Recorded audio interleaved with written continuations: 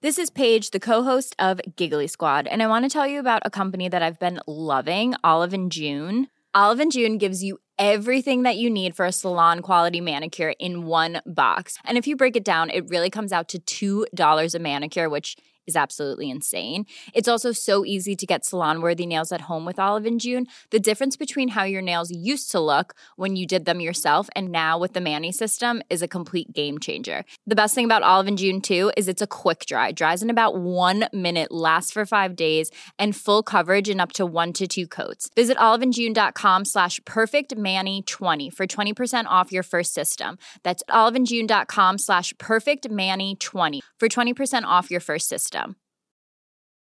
Even on a budget, quality is non-negotiable. That's why Quince is the place to score high-end essentials at 50 to 80% less than similar brands. Get your hands on buttery soft cashmere sweaters from just $60, Italian leather jackets, and so much more. And the best part about Quince, they exclusively partner with factories committed to safe, ethical, and responsible manufacturing. Elevate your style without the elevated price tag with Quince. Go to quince.com/upgrade for free shipping and 365-day returns.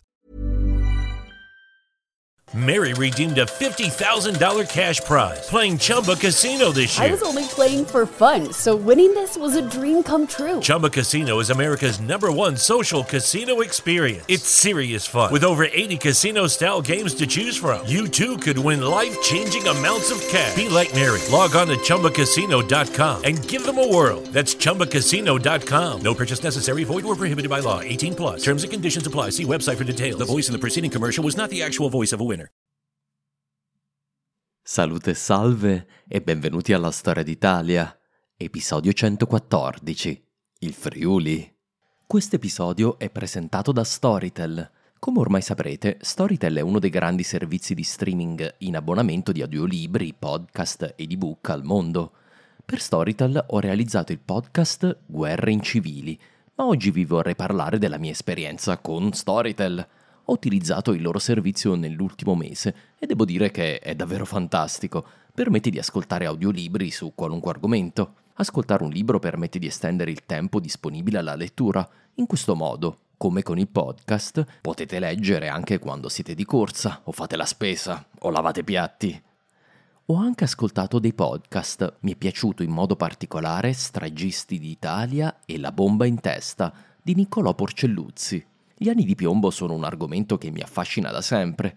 Ahimè passerà un po' di tempo, eufemisticamente, prima che io ne possa parlare. Mi sento di consigliare dunque questi 2 podcast che sono una ricerca tra il giornalismo d'inchiesta e la ricerca storica, fatta poi da un ragazzo giovane. Molta della storia repubblicana, sono convinto che ne siate consapevoli, passa per quei terribili decenni. Se volete provare il servizio di Storytel, ottime notizie. Storytel offre a tutti gli ascoltatori l'accesso alla loro app, gratis per 1 mese, andando al link che trovate nella descrizione di questo episodio e comunque sul mio sito italiastoria.com sotto Guerre incivili. Questo episodio è dedicato a Cesare Bagnari, che vive nella magnifica e per me seminale Ravenna, la capitale d'Italia attraverso secoli e secoli di storia fondamentale e spesso dimenticata. Cesare, non ci siamo visti nel 2019, ma chissà, forse ci potremo vedere presto. Come ho lasciato intuire nello scorso episodio, c'è qualcosa che bolle in pentola al riguardo di Ravenna. Spero di potervi dire di più nelle prossime settimane. Ancora grazie a tutti i 291 sostenitori su Patreon, Tipeee e YouTube. Grazie in particolare ai nuovi arrivati. A livello Leonardo da Vinci abbiamo il coraggioso Re dei Goti, Totila, e anche in Spaten, che è il primo a questo livello su Tipeee. A livello Galileo Galilei abbiamo Mauro Calvazara, Paolo Geraci, Gaetano Raimondo e Matteo Di Gregorio. A livello Marco Polo abbiamo il mio omonimo Marco, su Tipeee, Daniele Minciaroni, Tommaso Petrucciani e infine il mio amico Edoardo Palazzetti da Rieti. Ciao Edoardo! Con Edoardo abbiamo realizzato una bella gita con spiegazioni storiche a Rieti. Potete trovarla su YouTube, ma mi sa che è ora di aggiungerla anche a Storia d'Italia Extra. Grazie a tutti per la fiducia e il supporto. Sapete che per me fa la differenza. L'obiettivo da raggiungere, 400 sostenitori, si avvicina sempre di più.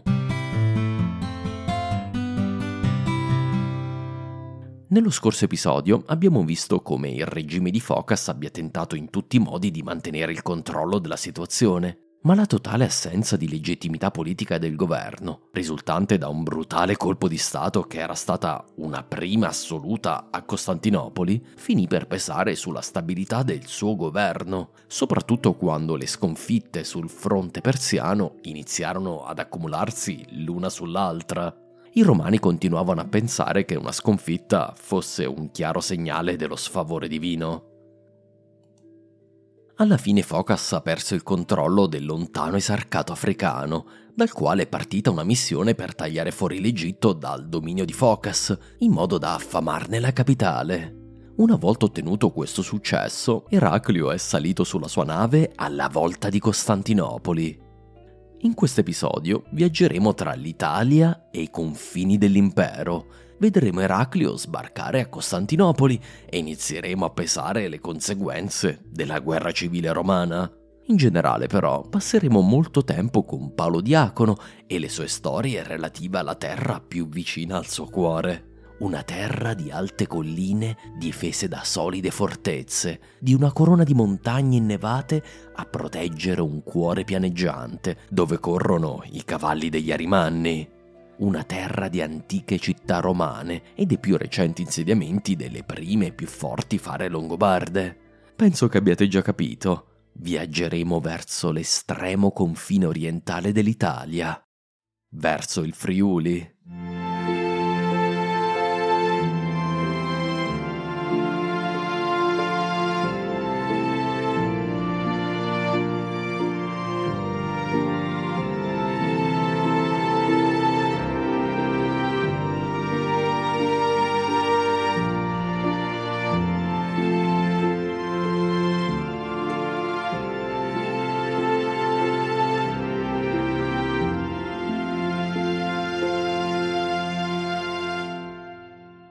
Il 3 ottobre del 610 la flotta di Eraclio, partita da Cartagine all'inizio dell'anno, gettò l'ancora a Lebdomon, il sobborgo di Costantinopoli posto a 7 miglia ad est della città, lungo la via Ignazia. Questo era il punto di partenza degli ingressi trionfali a Costantinopoli e qui si era fermato Phocas 8 anni prima, attendendo che la città si consegnasse a lui e che Maurizio fuggisse via. Eraclio chiaramente voleva ripetere lo stesso copione, ma a parti invertite. D'altronde la storia non si ripete di solito, ma fa spesso rima. È evidente che c'era un'importante fazione a corte che lavorava alla successione di Eraclio, cospirando contro l'impopolare governo di Phocas. Da quanto possiamo capire, il più importante membro della rivolta a Costantinopoli era Prisco, genero di Phocas e comandante degli Excubitores. Questi utilizzerà gli stessi Excubitores, assieme ai suoi bucellari, per combattere le truppe governative. Il generale Bonoso, che abbiamo visto nello scorso episodio impegnato a contendere inutilmente l'Egitto a Nicetas, fu incaricato di difendere la città con la sua flotta e con le sue forze. Bonoso guidò le truppe fedeli a Phocas e cercò un coordinamento con i Blu e una parte dei Verdi che ancora sostenevano il governo. Per tutto il 4 ottobre ci furono violenti scontri in città, quartiere per quartiere. I più intensi furono nei pressi del porto di Giuliano l'Apostata, che fu data alle fiamme. Quando vide che le cose volgevano al peggio, Bonoso cercò di fuggire su una nave, ma fu catturato dagli Excubitores e messo rapidamente a morte. Il suo corpo fu bruciato in una delle piazze della città, detta Forum Bovis, in latino, ovvero Foro Boario, ma che in greco era conosciuto come Ovus. Davvero per ogni luogo dell'antica Roma sembra esserci un corrispondente nella nuova Roma, e non è un caso. La morte di Bonoso segnò la fine della resistenza armata del vecchio regime. Nella mattina del 5 ottobre, 2 ufficiali imperiali con un gruppo di Excubitores catturarono Phocas. Vestito con una semplice tunica nera, il centurione che si era fatto imperatore fu trascinato fino al porto di Giuliano, mentre dietro di lui la città discendeva nel caos, che sempre accompagna i passaggi di governo, con battaglie di strada tra le fazioni, ormai interessate più alle loro vendette personali che al cambio di regime. Interi quartieri bruciarono nelle rivolte. Focas fu gettato su una barca e condotto all'Ebdomon, dove Eraclio era ancora a bordo della sua nave, forse per ragioni di sicurezza. Se la città non fosse stata dalla sua, chiaramente Eraclio era pronto a salpare via. Da questo si nota come le contese nell'impero romano fossero sempre una sorta di votazioni armate tra fazioni. Nessuno poteva sognarsi di prendere Costantinopoli con la forza, doveva consegnarsi volontariamente al suo futuro sovrano. Focas, come sappiamo, aveva fatto lo stesso. L'ormai ex imperatore fu portato sulla barca di Eraclio e gettato ai suoi piedi. A questo punto, in una cerimonia detta calcazio, Eraclio mise il suo piede sulla testa di Focas a simboleggiare la sua sottomissione al suo dominio. Subito dopo, Focas andò incontro al suo destino. Secondo una celebre tradizione, quasi certamente apocrifa, Eraclio avrebbe interrogato il suo predecessore chiedendogli: «Allora, miserabile, guarda in che condizioni hai lasciato lo Stato romano!» Al che Focas avrebbe risposto: «Vedremo come lo governerai tu». Dopodiché Eraclio fece cenno di procedere con la sua esecuzione, che fu violenta e molto sadica, quasi a voler vendicare la morte di Maurizio. Focas fu mutilato, ancora vivo, e solo dopo gli si diede la morte. Ecco come una cronaca anonima del VII secolo, detto Chronicon Pascale, narra i drammatici eventi di questi giorni. Fozio, il curatore del palazzo di Galla Placidia e il patrizio Probo catturarono Focas e lo trascinarono completamente nudo dal palazzo fino alla magione di Sofia. Dopo averlo gettato in una zattera, lo portarono alle navi e poi lo presentarono ad Eraclio. Allora il suo braccio destro fu tagliato fino alla spalla, così come la sua testa. La sua mano fu impalata su una spada e portata in processione lungo tutta la mese, a partire dal grande foro di Teodosio. La sua testa fu messa su un palo e anche quella fu portata in processione. Il resto del suo corpo fu trascinato sulla pancia e portato verso l'ippodromo. Dietro il corpo del tiranno c'era il suo tesoriere Leonzio, ancora in vita. Qualcuno gli diede un colpo con un bastone all'altezza della porta cialche vicino l'ippodromo e allora anche lui morì. La sua testa fu rimossa e il suo corpo e quello di Focas furono bruciati nel foro boario. Assieme all'imperatore, tutta la cerchia ristretta di Focas fu condannata a morte. Oltre a Leonzio perirono il fratello di Focas, Domenziolo, e indubbiamente centinaia di altri, vittime di una serie di vendette e repulisti. Costantinopoli, dopo secoli di successioni quasi indolore, aveva avuto 2 brutali colpi di mano nel giro di 8 anni. Alla fine di quella terribile giornata, il Senato si riunì e investì Eraclio dei poteri imperiali. Questi si presentò di fronte a quanti ebbero il coraggio di recarsi all'ippodromo e fu acclamato mentre si poteva sentire ancora l'odore del sangue dei corpi del vecchio regime. Poco dopo, infine, nella chiesa di San Sergio o Santa Sofia, il patriarca mise la corona imperiale sul capo di Eraclio e, subito dopo, lo sposò con la sua fidanzata Fabia, che come abbiamo visto veniva dal Nord Africa latino. Fabia era un nome da vera Augusta dell'antica Roma, ma in quest'epoca ci voleva qualcosa di più cristiano e più greco, quindi Fabia cambiò subito il suo nome in Eudochia. E così l'antichissima tradizione romana era stata almeno formalmente rispettata. Il nuovo imperatore era stato nominato dal Senato, acclamato dal popolo e incoronato dalla Chiesa. Questo se si sceglie di ignorare tutto il sangue che era corso nelle strade della capitale. Restava però sospesa nell'aria la domanda di Focas prima di morire. «Vedremo come lo governerai tu».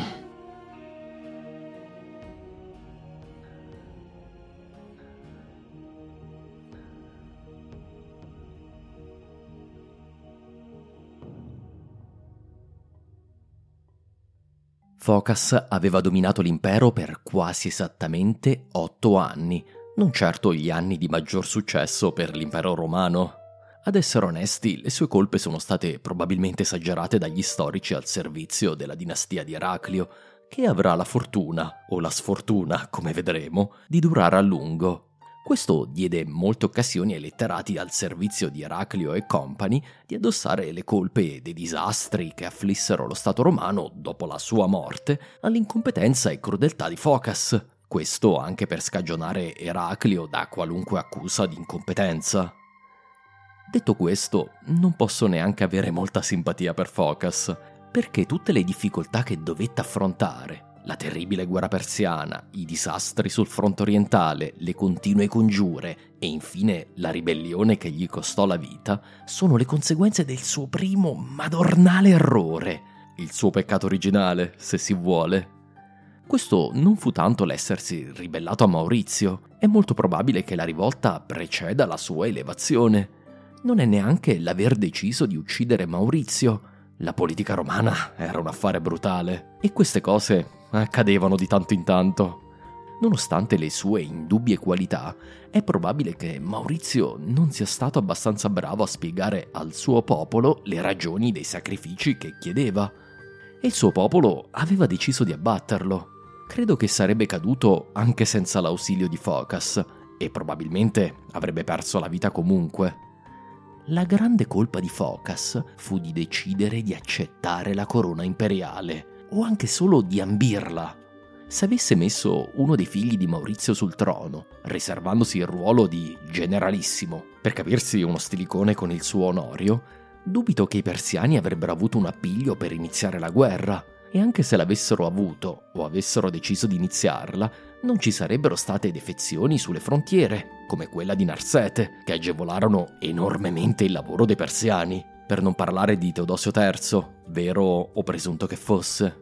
Né ci sarebbero stati continui tentativi di rovesciare il governo, perché si sarebbe mantenuta la patina di legittimità e di trasmissione legittima del potere, di mano in mano, che a Costantinopoli andava avanti ininterrotto quasi dai tempi di Costantino.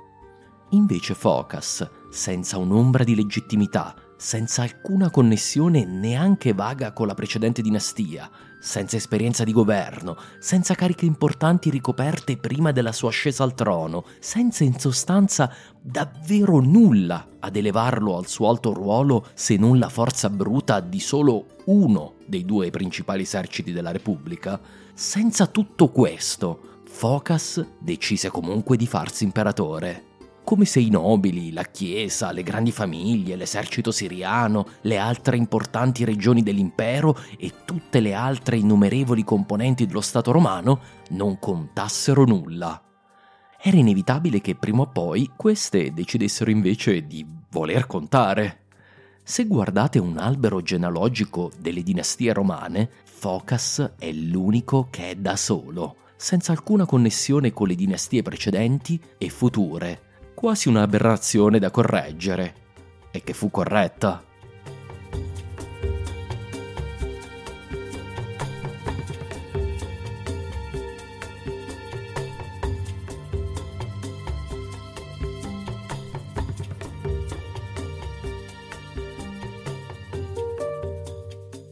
Mentre in Oriente si consumava la fine di Focas, in Occidente, tra Milano e Monza, si pianificava la successione al regno longobardo. Come abbiamo visto, il regno era stato rifondato da Autari, che aveva sposato Teodolinda, ultima erede dei re longobardi del clan dei Leitinghi, e attraverso questa era passato a suo marito, consorte e partner al potere, Agilulfo. Entrambi i regnanti avevano già determinato il successore, il piccolo Adaloaldo. Agilulfo era l'ultimo signore longobardo che fosse venuto in Italia con Alboin, l'amico degli Elfi. All'epoca deve essere stato un adolescente. Aveva vissuto la migrazione, l'assassinio di Alboin e la guerra civile dei Longobardi, il turbolento periodo dei Duchi, la rifondazione del regno in Neustria e poi il suo lento consolidarsi verso la Venezia ed Istria, la Toscana e il Meridione. Agilulfo aveva raggiunto dei fragili accordi con l'impero, rinnovati progressivamente grazie alla debolezza imperiale. Ora era arrivato il tempo di passare il regno alla prossima generazione, la prima nata in Italia, la prima battezzata alla fede cristiana nicena, invisa sia agli ariani sia ai tanti longobardi ancora pagani. Non è un caso che Adaloaldo venne incoronato, come abbiamo visto, nel circo di Milano, quasi a volerne garantire la successione, sottraendola al Gairetings, l'assemblea degli Arimanni, che alla morte di Agilulfo avrebbe anche potuto avere idee diverse, e che invece così aveva preventivamente autorizzato la successione. Ma Agilulfo e Teodolinda conoscevano la storia del Regno d'Italia, sapevano come il grande edificio imperiale di Teodorico, ben più solido, ricco e potente del loro, fosse crollato sotto le spallate dell'impero al primo passaggio di potere verso il suo erede designato. Adaloaldo in questo era molto simile ad Atalarico, anche nel nome. Era ancora solo un bambino, che sarebbe stato probabilmente ancora giovane alla morte del padre, già piuttosto anziano. La coppia reale non poteva lasciare potenti rivali al trono, o la guerra avrebbe di nuovo dilaniato il regno. Inoltre Teodolinda era più giovane di Agilulfo, quindi realisticamente avrebbe dovuto svolgere il ruolo di reggenza che aveva avuto un tempo a Malasunta. Teodolinda era determinata ad evitarne il destino. Credo quindi che la coppia reale decise di agire preventivamente. Il principale problema per Agilulfo e Teodolinda erano sempre i Gausi di Alboin, la famiglia reale che aveva usurpato i litingi di Teodolinda, questo ai tempi in cui i Longobardi vivevano ancora in Pannonia. I Gausi avevano perso il potere regio, ma continuavano a dominare il più potente dei ducati, quello del Friuli.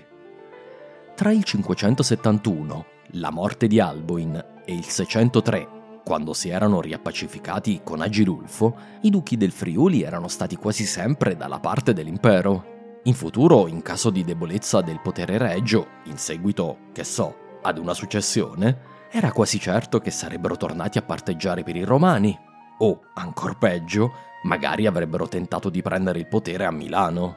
Occorreva trovare una soluzione al problema posto dai potenti duchi friulani. Ora, se leggete Paolo Diacono, la versione ufficiale è che il Ducato di Friuli fu attaccato in modo proditorio dal Kagan degli Avari. Se così fosse, si tratterebbe davvero di un assurdo tradimento della lunghissima tradizione di accordo politico tra Longobardi e Avari, alleanza che tanto importante era stata per la sopravvivenza di entrambi.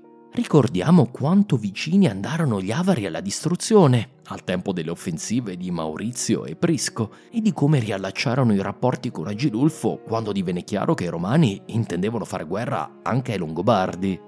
È ovviamente possibile che il Kagan Bajan II abbia giudicato il Ducato di Friuli una preda facile e ambita, ma a mio avviso, e la maggior parte degli storici sono d'accordo, è assai più probabile che, anche in questo, Bajan e Agilulfo agissero in coordinamento sulla base della loro alleanza e che l'intera manovra servisse a liberare il re di un potente rivale e soprattutto della stirpe reale dei Gausi.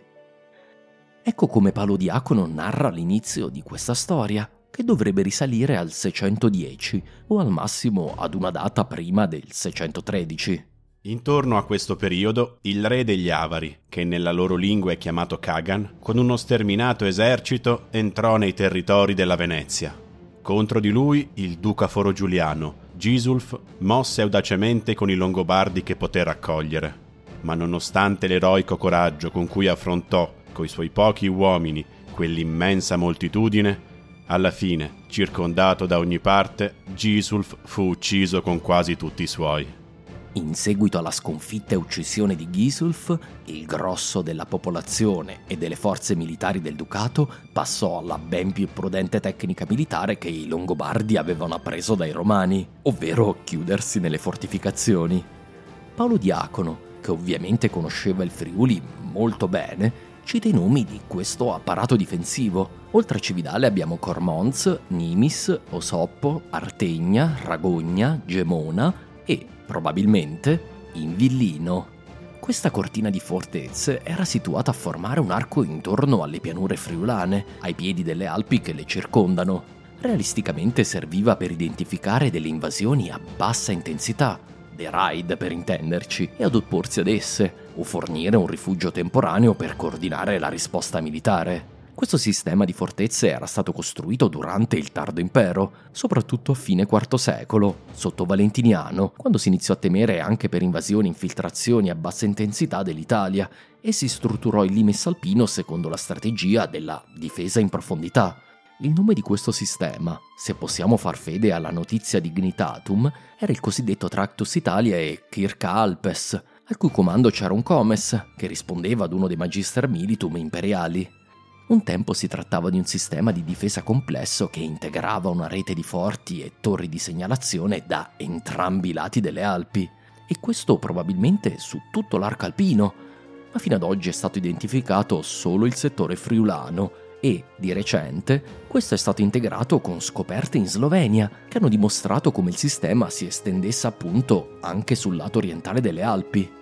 Il Tractus Italiae era integrato dal cosiddetto Claustra Alpium Iuliarum, un sistema di barriere e castelli che serviva a chiudere con delle vere e proprie chiuse le principali vie di attraversamento delle Alpi orientali. D'altronde c'erano simili chiuse anche sulle Alpi occidentali, a Susa ed Ivrea. Queste fortificazioni, invece, avevano il compito di impedire i movimenti dei grandi eserciti di invasione, romani o barbarici, che attraversavano le Alpi lungo le vie maestre. Il sistema di chiuse risale probabilmente nella sua ideazione già ad Aureliano, quindi un secolo prima di Valentiniano. La ragione è presto detta, la crisi del III secolo, come narro in Per un pugno di barbari. Tutto questo per dire che i Longobardi del Ducato Friulano utilizzarono per i loro scopi un sistema militare che avevano ereditato dai Romani e che i Goti avevano lasciato in perfetta efficienza. Ma quando videro che i Longobardi si rinchiudevano nelle loro fortezze, gli Avari ignorarono tutte le altre fortificazioni e si concentrarono soprattutto su Cividale. Altro segno che non avessero delle vere mire espansionistiche o perfino di un attacco in profondità o di un saccheggio sistematico del territorio. Gli interessava solo la sede ducale. Perché? Io credo che il loro obiettivo non fosse tanto il saccheggio, o almeno non solo. Penso che mirassero soprattutto alla cattura degli eredi di Gisulf. Per spiegare quello che sta per accadere, Paolo Diacono ricorre al più vecchio topos letterario e storico di sempre, impiegato da tutti i maschietti di ogni tempo ed ogni luogo. Succede qualcosa di disdicevole? La colpa deve essere ovviamente di una donna traditrice. Muore Alboino? Colpa di Rosamunda. Viene conquistata Cividale? Colpa ovviamente di Romilda. Romilda in questione era la moglie, da poco vedova, del duca Gisulf II, a sua volta figlio di quel Gisulf I che era stato fatto duca da Alboin al suo ingresso in Italia. Morto il marito, su Romilda ricade il ruolo di difendere Cividale. Secondo Paolo Diacono, la caduta di Cividale si deve alla lussuria di questa terribile donna. Romilda, che guardava oltre le mura, vide il Kagan fiorente di giovinezza, e l'infame meretrice si accese di desiderio per lui e gli fece sapere attraverso un messaggero che se l'avesse presa in moglie gli avrebbe consegnato la città con tutti quelli che vi erano dentro. Ora superfluo dire che è altamente improbabile che le cose andarono così. Può darsi che Romilda abbia negoziato la resa di Cividale. Quel che è certo è che gli archeologi hanno trovato tracce di distruzione a Cividale che risalgono più o meno a quest'epoca, segno che forse la caduta della città fu un evento effettivamente violento. Paolo Diacono dedica delle lunghe, appassionanti pagine agli eventi successivi. I Longobardi maschi adulti sarebbero stati tutti passati a fil di spada, tranne alcuni fuggiaschi di cui parleremo. Dico sarebbero perché è molto improbabile che così fu, mentre le donne, a detta di Paolo, avrebbero ideato uno stratagemma per non essere violentate dagli Avari, che chiaramente per i Longobardi erano molto più barbari di loro. Si posero tra le mammelle, sotto le fasce, carni di polli crudi, che putrefatte dal calore esalavano un odore fetido. Gli Avari, non sopportandone il fetore, pensavano che questo fosse il loro odore naturale e scappavano via, ripetendo che tutte le Longobarde erano fetenti. Insomma, una versione medievale dello spray al peperoncino. E con questo non voglio assolutamente minimizzare i rischi di violenza sessuale, che sono terribili. Quanto a Romilda, sarebbe stata moglie del Khan solo per una notte, poi questi l'avrebbe data in pasto a 12 delle sue guardie del corpo e fatta impalare come punizione per essere una traditrice. Come potete notare, ormai abbiamo ahimè abbandonato il periodo in cui Paolo aveva a che fare con fonti storiche attendibili, come Secondino di Nonna, e siamo tornati all'equivalente delle storie mitiche. C'è davvero poco di attendibile in tutto questo, tranne il senso generale di un evento catastrofico per i Longobardi del Friuli. Probabile che per quanto riguarda il Friuli, Paolo attinga alla tradizione orale della sua terra. Come vedremo, molte delle storie del Friuli longobardo sono legate all'invasione avara, che deve essere stato un evento davvero traumatico, soprattutto per l'alta società rimannica del ducato, concentrata a Cividale.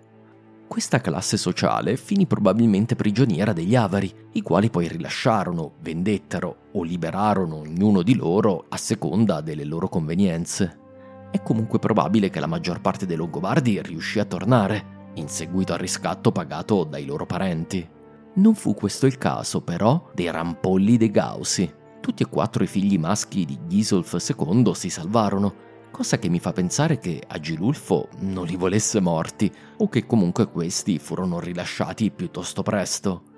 Ovviamente questa non è la storia di Paolo, che invece la trasforma in una coraggiosa epopea, con tanto di rocambolesca fuga. Ghisulf II aveva avuto 4 figli maschi da sua moglie Romilda. Anche per loro inizierò a dare i nomi italiani, ora che i Longobardi sono in Italia da un po'. Si chiamavano Taso, Cacco, Rodoaldo e Grimoaldo. I primi 2 erano degli adolescenti, gli ultimi 2 erano ancora dei bambini. Ricordatevi di questo Grimoaldo. A quest'epoca ha pochi anni, ma è destinato un giorno ad essere uno dei più importanti re longobardi e arriverà al trono facendo un giro molto particolare. I Leitinghi non si libereranno facilmente dei Gausi.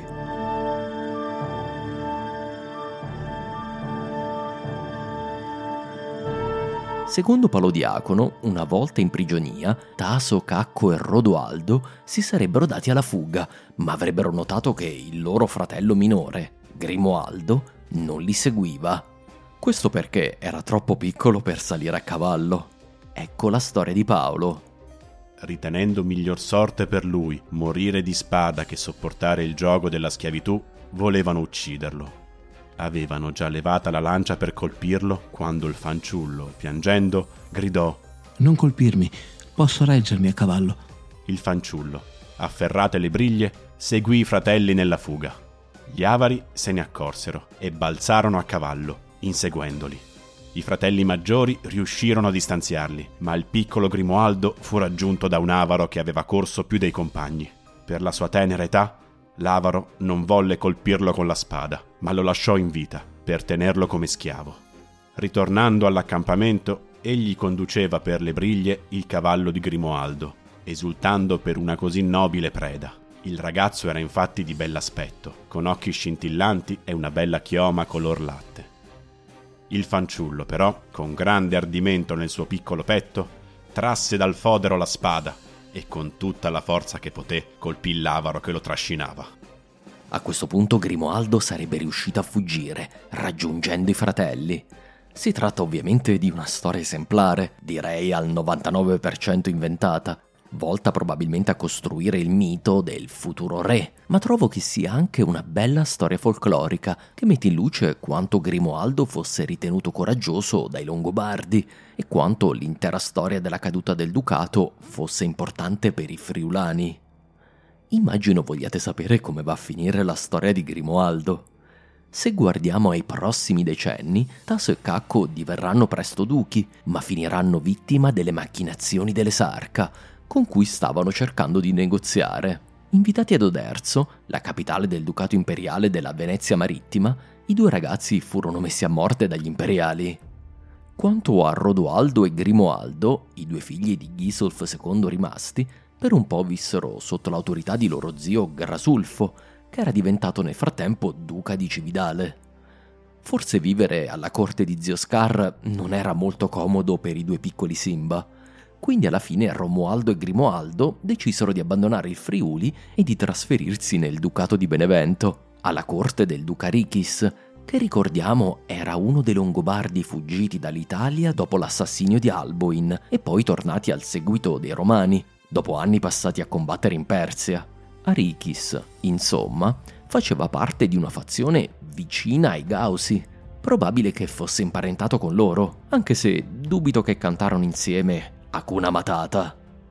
Arichis morirà nel 641, probabilmente a più di 80 anni di età, e dopo ben 50 anni di regno ducale a Benevento.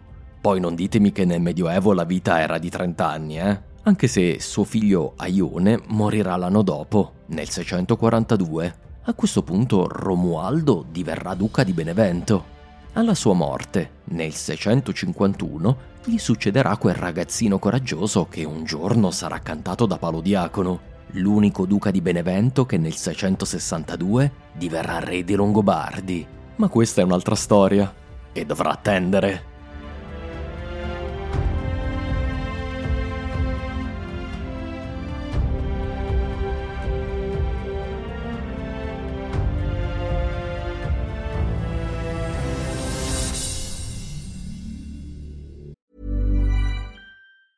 You should celebrate yourself every day, but some days you should celebrate with jewelry. Whether you want to commemorate an unforgettable moment or just bring some added sparkle to your collection, Blue Nile can offer you expert guidance and a wide assortment of jewelry of the highest quality at the best price. Go to BlueNile.com today and experience the ease and convenience of shopping Blue Nile, the original online jeweler since 1999. That's BlueNile.com. BlueNile.com. Mom deserves the best, and there's no better place to shop for Mother's Day than Whole Foods Market. They're your destination for unbeatable savings, from premium gifts to show-stopping flowers and irresistible desserts. Start by saving 33% with Prime on all body care and candles. Then get a 15-stem bunch of tulips for just $9.99 each with Prime. Round out Mom's menu with festive rosé, irresistible berry chantilly cake, and more special treats. Come celebrate Mother's Day at Whole Foods Market.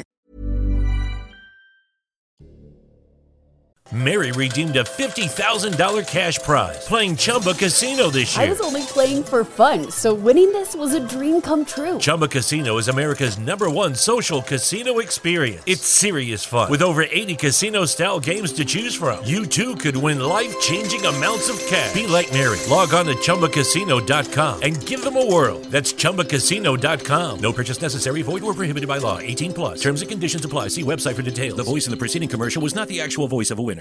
Mary redeemed a $50,000 cash prize playing Chumba Casino this year. I was only playing for fun, so winning this was a dream come true. Chumba Casino is America's #1 social casino experience. It's serious fun. With over 80 casino-style games to choose from, you too could win life-changing amounts of cash. Be like Mary. Log on to ChumbaCasino.com and give them a whirl. That's ChumbaCasino.com. No purchase necessary. Void where prohibited by law. 18+. Terms and conditions apply. See website for details. The voice in the preceding commercial was not the actual voice of a winner. Torniamo ora ad Eraclio e alla situazione nell'impero, perché dobbiamo avanzare la loro storia, fino almeno al 613. La guerra persiana rimane il conflitto seminale da seguire in questa prima parte del VII secolo, perché è alla base del più grande sommovimento politico della storia del Mediterraneo. Il 6 ottobre del 610 Eraclio per la prima volta si svegliò da imperatore, trovando però una situazione militare disperata, che la sua usurpazione non aveva reso migliore. Nell'agosto di quell'anno i persiani avevano sfondato anche la linea dell'Eufrate, l'ultima linea a difesa della Siria romana. I persiani conquistarono una città sulla sponda destra del fiume, Zenobia, costruita proprio dalla nostra regina di Palmira.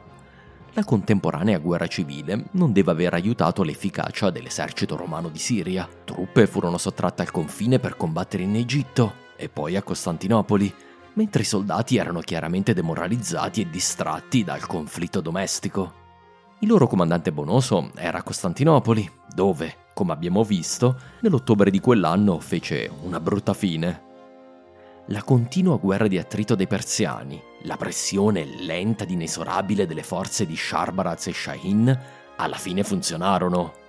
La diga che i romani avevano provato a tenere per reggere lo tsunami persiano crollò del tutto e l'impero finì spezzato in due. Dopo Zenobia, Sharbaraz decise di fare una pausa fino a settembre del 410. Proprio mentre era in corso la lotta tra Focas ed Eraclio, Sharbaraz attaccò il settore centrale delle difese romane. L'esercito romano lo affrontò in battaglia e fu completamente annichilito. Pochi sopravvissero al disastro. L'8 ottobre del 610, 3 giorni dopo l'incoronazione di Eraclio, Sharbaraz entrò ad Antiochia, la capitale dell'Oriente, che era stata da poco scossa da una serie di conflitti intestini alla comunità dei cristiani, tra ortodossi e monofisiti, e tra cristiani ed ebrei. In questo quadro confuso, la città divenne una facile preda per i persiani. Con la sua conquista, Sharbaraz giunse fino al mare Mediterraneo, che forse vi ricorderete era stato toccato solo da Cosro I nelle sue campagne contro Giustiniano. Questa volta però i persiani non erano giunti per saccheggiare la Siria, ma per occuparla. Ovunque andavano installavano guarnigioni e chiedevano ai governi locali di iniziare a lavorare per lo Stato persiano. Per la prima volta da Alessandro Magno, i persiani erano tornati in Siria. Poco dopo anche le grandi città di Apamea ed Emesa caddero. L'impero era ora spaccato in due. A nord c'erano l'Asia Minore e i Balcani, tormentati da slavi avari. A sud l'Egitto e la Palestina. In mezzo c'erano i persiani. A peggiorare la situazione, uno dei generali più importanti dei Romani, il Magister Militum per Armeniam, era Comenziolo, fratello di Focas. Questi abbandonò la difesa dell'Armenia e si ritirò ad Anchira, moderna Ankara, a poca distanza dalla capitale, minacciando di vendicare Focas. Eraclio a questo punto era venuto a sapere della caduta di Antiochia e della dissoluzione dell'esercito romano di Siria. L'esercito di Armenia era l'ultimo grande esercito da campo che restava ai Romani sul fronte orientale. Non si poteva quindi distruggerlo o anche solo rischiare una guerra civile. Eraclio provò quindi a trattare con Comenziolo e gli inviò perfino il vecchio e rispettato generale di Maurizio, Filippico. Alla fine Comenziolo non demorse, ma fu ucciso da uno dei suoi ufficiali, mettendo fine a questa crisi e permettendo ad Eraclio di prendere il controllo dell'esercito d'Armenia. Mentre i romani litigavano, però, l'esercito persiano dell'Azerbaigian, al comando di Shahin, riuscì ad avanzare indisturbato verso il cuore dell'Anatolia. La guerra civile dei Romani continuava a mietere insuccessi.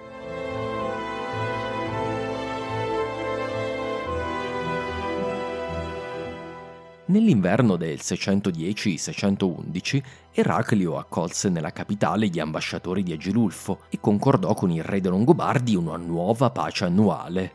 Finché l'impero fosse rimasto debole, conveniva pagare i Longobardi per evitare la guerra. L'accordo continuerà ad essere rinnovato l'anno seguente e, nel silenzio delle fonti, probabilmente ancora per decenni, con qualche interruzione, come vedremo. L'impero continuò ad attendere un giorno in cui, rafforzato, si sarebbe potuto di nuovo occupare dell'Italia, ma sarà un po' come aspettare Godot. La più importante mossa diplomatica dell'imperatore fu però verso Oriente. Eraclio inviò un'ambasciata a Cosro II, carica di doni e che portava la notizia che l'usurpatore Focas era morto.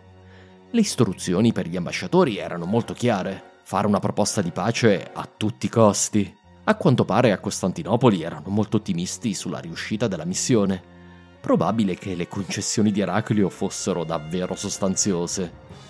Ma Cosro aveva assaporato il sangue romano e si rifiutò di riconoscere Eraclio, sostenendo che ormai gli imperatori romani dovevano chiedere la sua autorizzazione prima di essere acclamati.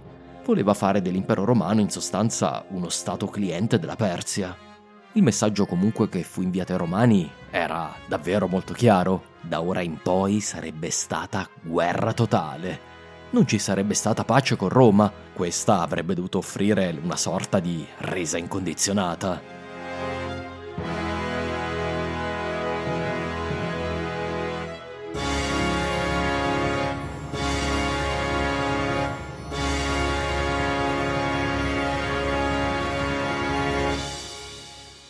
Ad inizio 611 la città di Costantinopoli fu scossa da un terribile terremoto.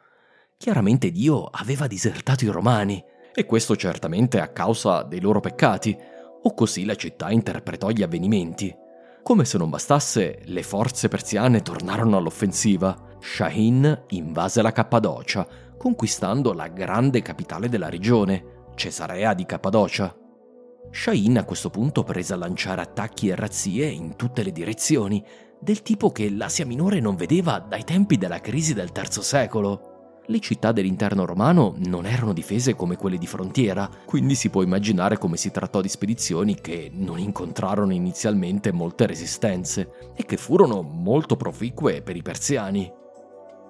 Per provare a rispondere alla crisi, nell'autunno del 611 Eraclio inviò contro Shahin Prisco, uno dei grandi generali dell'epoca.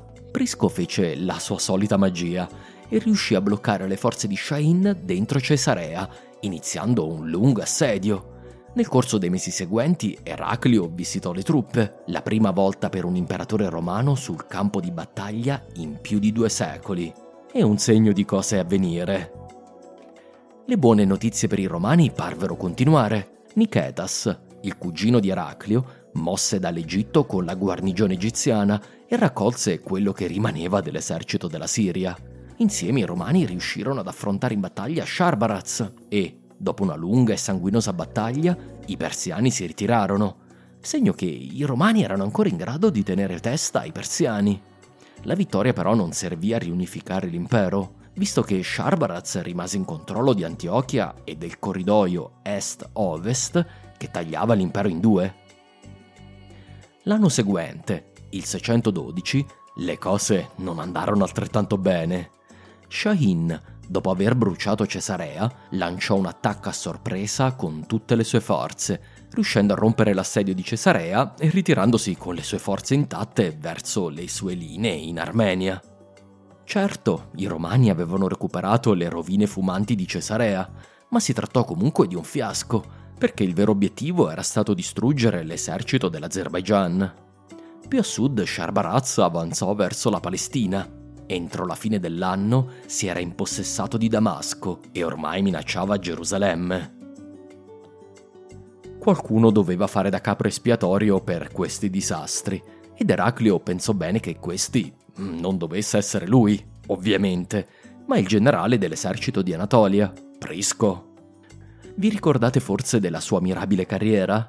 Prima di essere il cognato di Focas e il suo traditore, Prisco era stato il più grande generale di Maurizio, aveva combattuto in Oriente e poi era stato trasferito nei Balcani, dove aveva umiliato gli avari di Bajan in una lunga serie di battaglie con le quali l'impero aveva riconquistato provvisoriamente tutti i Balcani. Come abbiamo già visto, Prisco era insomma un imperatore in pectore. In caso di discontento verso Eraclio, una rivolta dell'esercito avrebbe potuto metterlo sul trono. Eraclio decise di prendere 2 piccioni con una fava. Aveva bisogno di un capro espiatorio e voleva togliere di mezzo un potenziale rivale. Lo convocò quindi a palazzo e riuscì a separarlo dai suoi bucellari. Poi lo fece entrare a forza in un monastero. Al comando dell'esercito anatolico mise poi Teodoro, suo fratello, affiancato dall'antico rivale di Prisco ai tempi di Maurizio, Filippico. Così a fine 612 tutte le cariche militari principali dell'impero erano in mano alla famiglia di Eraclio, con Teodoro in Cappadocia e Nicetas in Palestina. Da un punto di vista personale, il 612 per Eraclio fu un anno importante. Nacque suo figlio Eraclio Costantino, che ad inizio 613 fu battezzato e incoronato co-Augusto, prima del compimento del primo anno d'età. Insomma, come ad Aloaldo. Nell'agosto del 612, però, la moglie di Eraclio, Fabia o Eudochia che dir si voglia, morì in seguito ad una malattia. Il suo corpo fu trasportato in processione per tutta la città. A quanto pare l'Augusta era molto popolare. Vi racconto tutto questo perché la seconda moglie di Eraclio, sarà tutto un altro paio di maniche.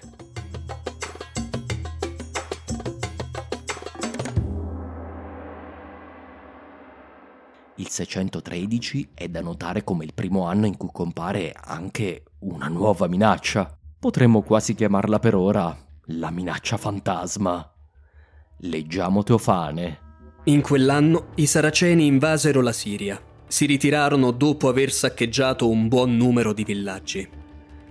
Maurizio aveva tagliato le sovvenzioni ai Ghassanidi, che da sempre controllavano la frontiera del deserto. In contemporanea, verso il 600, i persiani avevano abbattuto la dinastia regnante dei loro alleati, i Lacmidi, forse per non avere una potenza talmente rilevante ai loro confini. Privi delle sovvenzioni e delle cariche imperiali, gli arabi iniziarono ad arrotondare il loro reddito con razzie verso il mondo mediterraneo. Non temete, non si tratta ancora del califfato.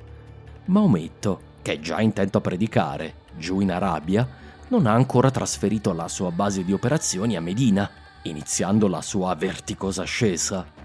Ma le forze che spingono gli arabi verso il più ricco mondo mediterraneo sono già all'opera. La nostra principale fonte storica, Teofane, riassume così lo stato dell'impero a fine 613. L'imperatore Eraclio si rese conto che lo stato era ormai esausto. Gli Avari stavano devastando l'Europa e i persiani avevano travolto l'Asia, catturato le sue città e distrutto le armate romane in battaglia. Mentre esaminava questi problemi, Eraclio non sapeva davvero come raddrizzare la situazione. Quando ordinò un'analisi sulla prontezza dell'esercito, trovò che in tutti i reggimenti erano rimasti solo 2 soldati tra coloro che avevano combattuto con Focas per rovesciare Maurizio. Quest'ultima frase denota che i soldati romani attualmente arruolati erano tutte reclute verdi. I veri soldati veterani avevano disertato o erano morti e dispersi in seguito alle guerre civili e all'avanzata persiana. Se Eraclio pensava però che l'impero romano avesse toccato il fondo, si sbagliava. Gli anni seguenti sarebbero stati perfino peggiori.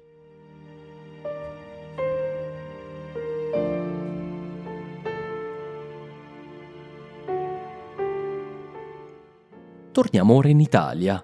Vi ho raccontato di come Agilulfo e Teodolinda tolsero probabilmente di mezzo Gisulf II del Friuli e spezzarono il potere indipendente del ducato, almeno temporaneamente. Ma c'è un altro episodio violento riportato da 2 nostre fonti e che è alquanto sospetto. Una delle personalità principali del regno era infatti il fratello di Teodolinda, Gundoald. Questi era giunto in Italia con la regina, inviato dal duca Garibald dei Baiovari. Gundoald era stato nominato da Autari a duca di Asti ed era molto popolare. Paolo Diacono ci informa in modo scarno che Gundoald fu trafitto a morte da una freccia, senza che nessuno sapesse chi fosse l'assassino. Fredegario, dalla Gallia, e forse con meno peli sulla lingua, accusa la corte regia longobarda. Gundoald era molto amato dai Longobardi, per cui, in un complotto ordito da re Agilulfo e da Teodolinda, che lo temevano, morì ucciso da un colpo di freccia mentre si stava purgando il ventre seduto su un seggiolone. Insomma, Gundoald ha fatto la fine di Tywin Lannister. Trovo questa storia, come potrete immaginare, molto sospetta. Sembra molto strano che Teodolinda consentì ad uccidere il fratello, ma non sarebbe la prima volta nella storia. È anche possibile che si tratti dell'azione dell'opposizione longobarda alla nascente dinastia di Teodolinda e Agilulfo, fazione intenzionata a rimuovere il più papabile reggente, o perfino successore di Agilulfo. Questa fazione si paleserà più avanti, ma è possibile che fosse già organizzata. Ahimè, temo che non sapremo mai la verità.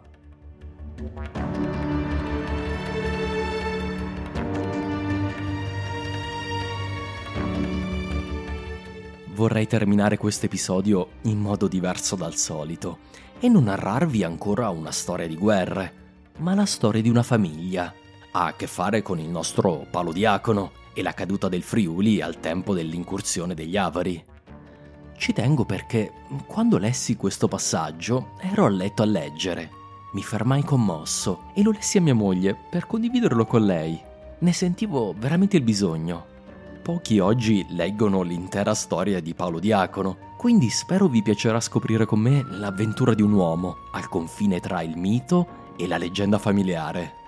Torniamo al passaggio in cui Paolo ha appena narrato della saga di Romilda, per poi fermarsi a narrare una storia completamente diversa. A questo punto è necessario che io, che scrivo queste cose, interrompendo per un momento la storia generale, riferisca qualcosa sulla genealogia della mia famiglia, e poiché così richiede l'argomento, torni un po' indietro con l'ordine della narrazione. Nel tempo in cui il popolo dei Longobardi venne dalla Pannonia in Italia, con loro venne anche Leopchis, mio antenato, anche lui della stirpe dei Longobardi. Quando, dopo alcuni anni vissuti in Italia, arrivò all'estremo confine della sua vita, lasciò 5 figli, ancora fanciulli. La bufera che si abbatté sul ducato e che condusse i Longobardi in prigionia, di cui abbiamo parlato, coinvolse anche loro e li condusse via tutti da Cividale, esuli nella patria degli Avari. Avendo sopportato per molti anni in questa regione la misera sorte dei prigionieri ed essendo ormai nell'età virile, 4 di loro rimasero nell'angustia della prigionia, ma il quinto fratello, di nome Lopichis, che fu poi mio bisnonno, decise di fuggire.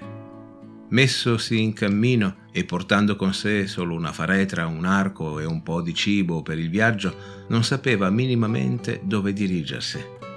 Gli si avvicinò allora un lupo che gli divenne compagno di cammino e guida.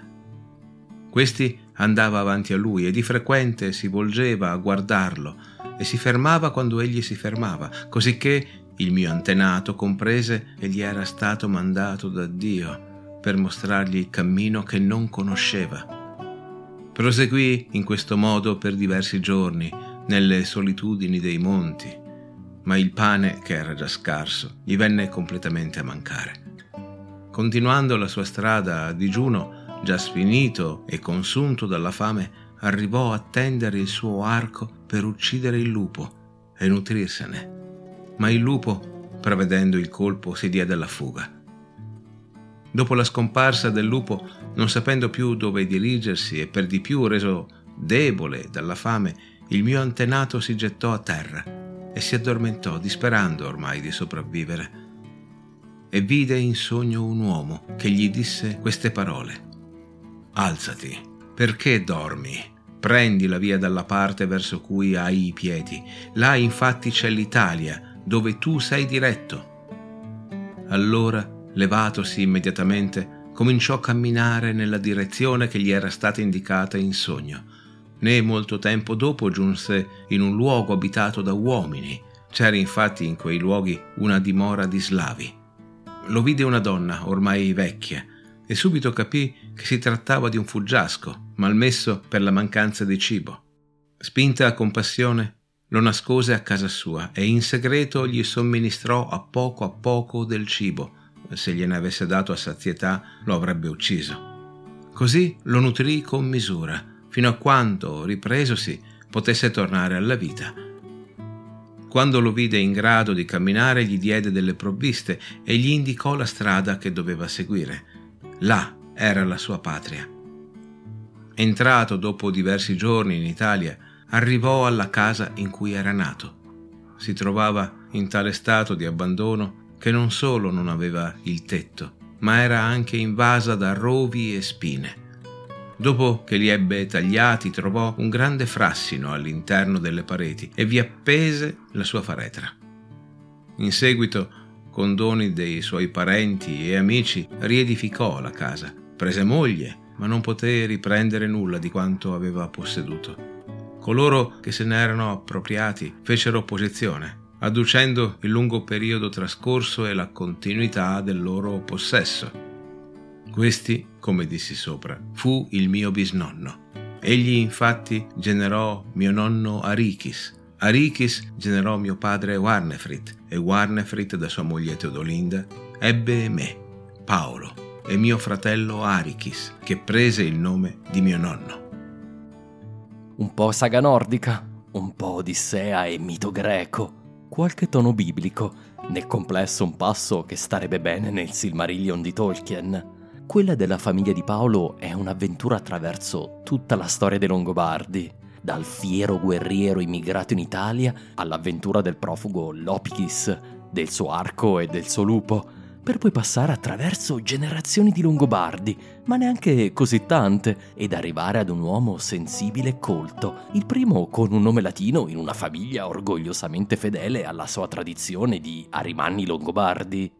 Paolo, uno degli uomini più colti della sua epoca, fu capace di mettere per iscritto una storia che è sì familiare, ma che a mio avviso parla all'animo di tutti noi. Perché questo è come ci siamo raccontati le nostre storie, fino ai tempi in cui il primo uomo, attorno al primo fuoco della prima caverna, volle creare il primo mito. Questa è insomma la nostra natura, quella delle donne e degli uomini sballottati dagli elementi e dagli eventi. Sono queste le avventure che ci fanno sognare, perché tutti vogliono che l'eroe, di ritorno dalla montagna solitaria, da Vinland o da Troia, possa infine appendere la sua faretra a casa, trovare pace e trasmettere la sua storia ad un nido di bambini che continueranno l'avventura del genere umano.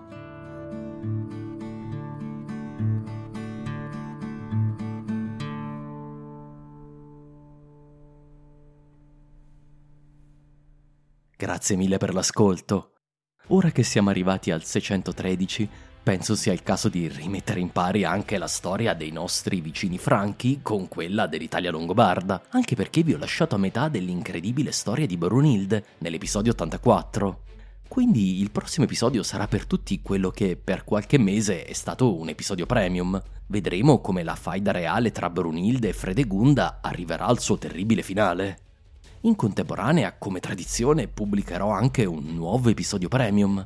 Penso che nella storia di Brunilde potremo vedere l'evoluzione della Francia da una potenza ancora legata al Mediterraneo verso un destino pienamente renano, e potremo scorgere già il destino della prossima grande dinastia che sostituirà i Merovingi e che tanta importanza avrà per la storia europea. Per tutto questo però dovrete attendere 3 settimane. Sto per andare in ferie e quindi ho bisogno di una settimana in più. Un ringraziamento speciale ad Alessandro Gelain per essere tornato a prestare la sua voce a Storia d'Italia. Per chi non lo sapesse, Alessandro è l'autore del podcast Mitologia, uno dei più ascoltati in Italia. Mi sembrava l'unica voce possibile per narrarvi il mito della famiglia di Paolo. Grazie mille anche ad Antonio Raucci e a Valerio Broglio per aver prestato come sempre la voce al podcast. Ringrazio anche Riccardo Santato per l'anticipazione del nuovo pezzo dedicato agli arabi. È un teaser, come vedrete. Vedremo il pezzo principale tra qualche episodio. Grazie ovviamente anche a tutti i miei mecenati, in particolare a livello Dante Alighieri, Massimiliano Pastore, Musumeci, Manuel Marchio, Mauro, Marco il Nero, Massimo Ciampiconi, Mike Lombardi e David l'Apostata. Grazie anche ai Leonardo da Vinci, Paolo, Pablo, Simone, i 2 Jacopo, Riccardo, Frazemo, Enrico, Alberto, Davide, Andrea Vovola ed Agostini, Settimio, Giovanni, Cesare, Francesco Favazza e Cateni, Jerome, Diego, Alancic, Flavio, Edoardo, Vacher e De Natale, Stefano, Luca, Rianna, Maria Teresa, John, Fasdev, Norman, Claudio, Marco, Barbara King, Alfredo, Manuel, Lorenzo, Corrado, Piernicola, Inspaten e Totila. Siete voi con il vostro aiuto ogni mese che rendete possibile questo podcast e il mio sogno di diventare divulgatore a tempo pieno. Alla prossima puntata!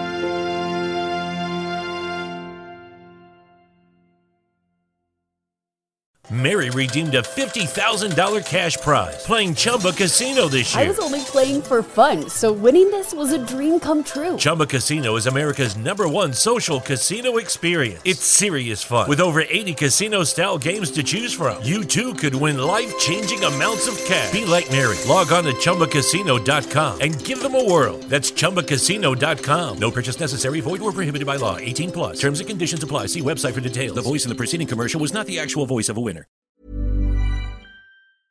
Mom deserves the best, and there's no better place to shop for Mother's Day than Whole Foods Market. They're your destination for unbeatable savings, from premium gifts to show-stopping flowers and irresistible desserts. Start by saving 33% with Prime on all body care and candles. Then get a 15-stem bunch of tulips for just $9.99 each with Prime. Round out Mom's menu with festive rosé, irresistible berry chantilly cake, and more special treats. Come celebrate Mother's Day at Whole Foods Market. Planning for your next trip? Elevate your travel style with Quince. Quince has all the jet-setting essentials you'll want for your next getaway, like European linen, premium luggage options, buttery soft Italian leather bags, and so much more. And is all priced at 50 to 80% less than similar brands. Plus, Quince only works with factories that use safe and ethical manufacturing practices. Pack your bags with high-quality essentials you'll be wearing for vacations to come with Quince. Go to quince.com/pack for free shipping and 365-day returns.